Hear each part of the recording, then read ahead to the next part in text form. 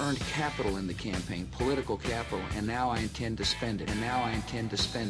You're listening to America's Healthcare Challenge with Sean McGuire on News Talk 1290. Join the conversation on Facebook at #America's Healthcare Challenge or like our page at facebook.com/America's Healthcare Challenge. This is a Robin Hood proposal in reverse. We're throwing 5 to 10 million people off of health insurance, raising premiums for low-income and working class people, defunding Planned Parenthood, denying over 2 million women the right to get health care where they want. But the good news is, for all of you who are watching, if you're in the top 2%, Republicans are there for you, a very significant tax break. That's Bernie Sanders calling the Congressional Budget Office analysis and the AHCA overall basically the opposite of Robin Hood. Robin Hood in reverse. Robin Hood taking from the rich, giving to the poor. Him asserting that the AHCA taking from the poor and giving to the rich. Alan Hager joining us on America's Healthcare Challenge, contributor extraordinaire. Alan, what was your thoughts? I feel like I wish we could go back to the future 1 week when we predicted that a lot of the things in the CBO report would come true. Your reaction? Right. Yeah. No, you're totally accurate on that. That the CBO report come out. It said it would cut the deficit, but that more people would be uninsured. That premiums likely could go up.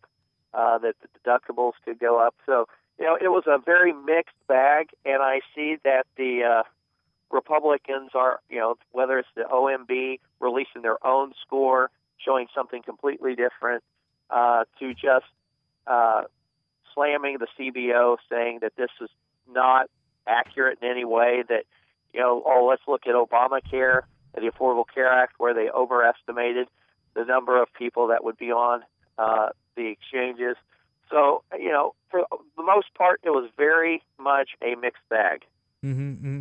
What do you think? Do you think they're going to be able to get this done by the Easter recess? I know that's a deadline that they're kind of trying to propose and push because they want to be able to get to some of their other domestic agenda items. I think it's an uphill battle. What do you think?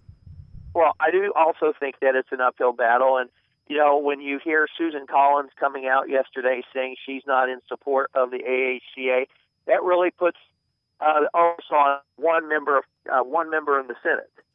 And so, in Louisiana, John Kennedy, the new senator from that state, he's getting pressure to vote against it. And it's going to be a lot of circling the wagons around certain Republicans who come from moderate states, John McCain and others, to try and defeat this in the Senate. What was one of your biggest surprises in the report? I was surprised that it reduced the deficit allegedly by 332, I believe, or 337, right in that number, right in that range. Yeah, I think that it actually cut the deficit. I think for me was one of the biggest takeaways, biggest surprises in this bill. But again, the way they structured the legislation with Medicaid and elimination of Medicaid expansion and some of the other provisions and taxes inside of the Affordable Care Act, also helped lower or come to the conclusion, at least in the according of the CBO, that it was going to lower the deficit and not raise that. I still have my questions about that whole thought process, because where do you find the funding for some of these programs inside the American Health Care Act is still a big question. Hey, Alan, Matt here. Hey, I got a question for you as well, along the same lines that you and Sean are just talking about. What are the chances that, we've seen a lot of the narrative right now that the Freedom Caucus, guys like Rand Paul, are pushing back against these types of pushing back against the bill that's up right now.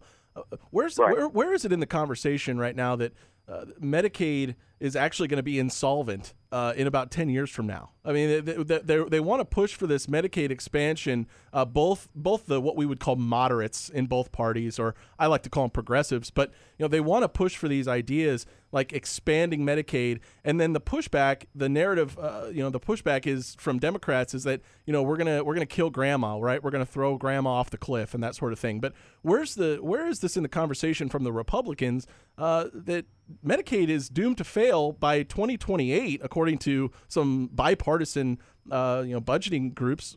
Where is that? Why is there no pushback from Republicans on this idea of expanding entitlement programs?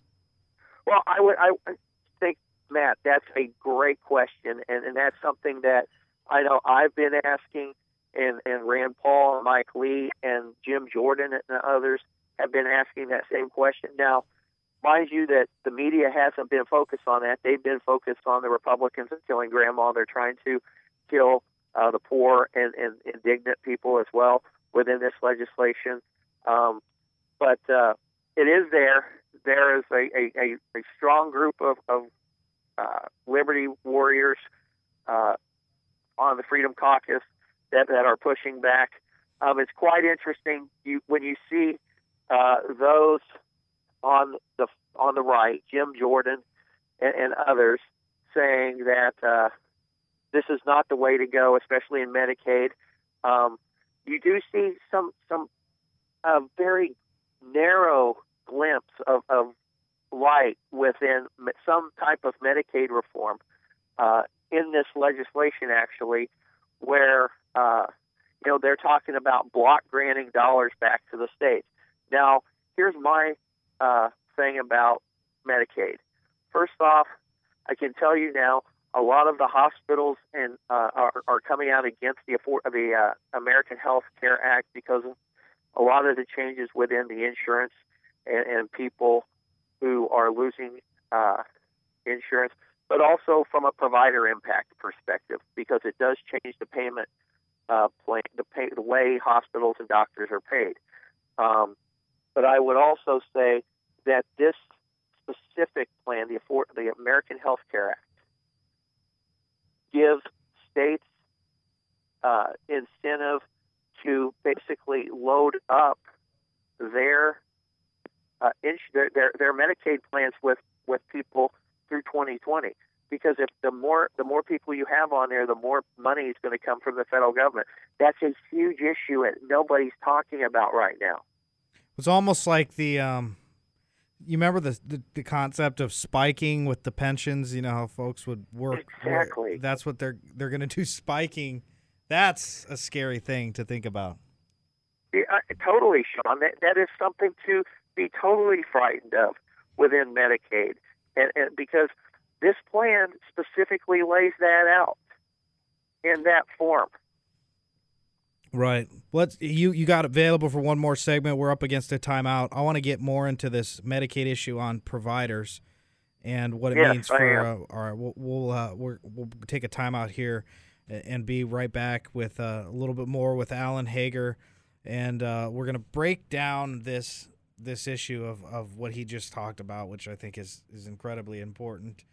Potentially states spiking their Medicaid rolls in order to get more money from the federal government. Is your head spinning? Because mine kind of is. That is so much money moving around. I don't know if you ever saw the show The Wire, but one of my favorite shows ever on HBO, and they always said follow the money, and that's what we're trying to do. We'll be right back.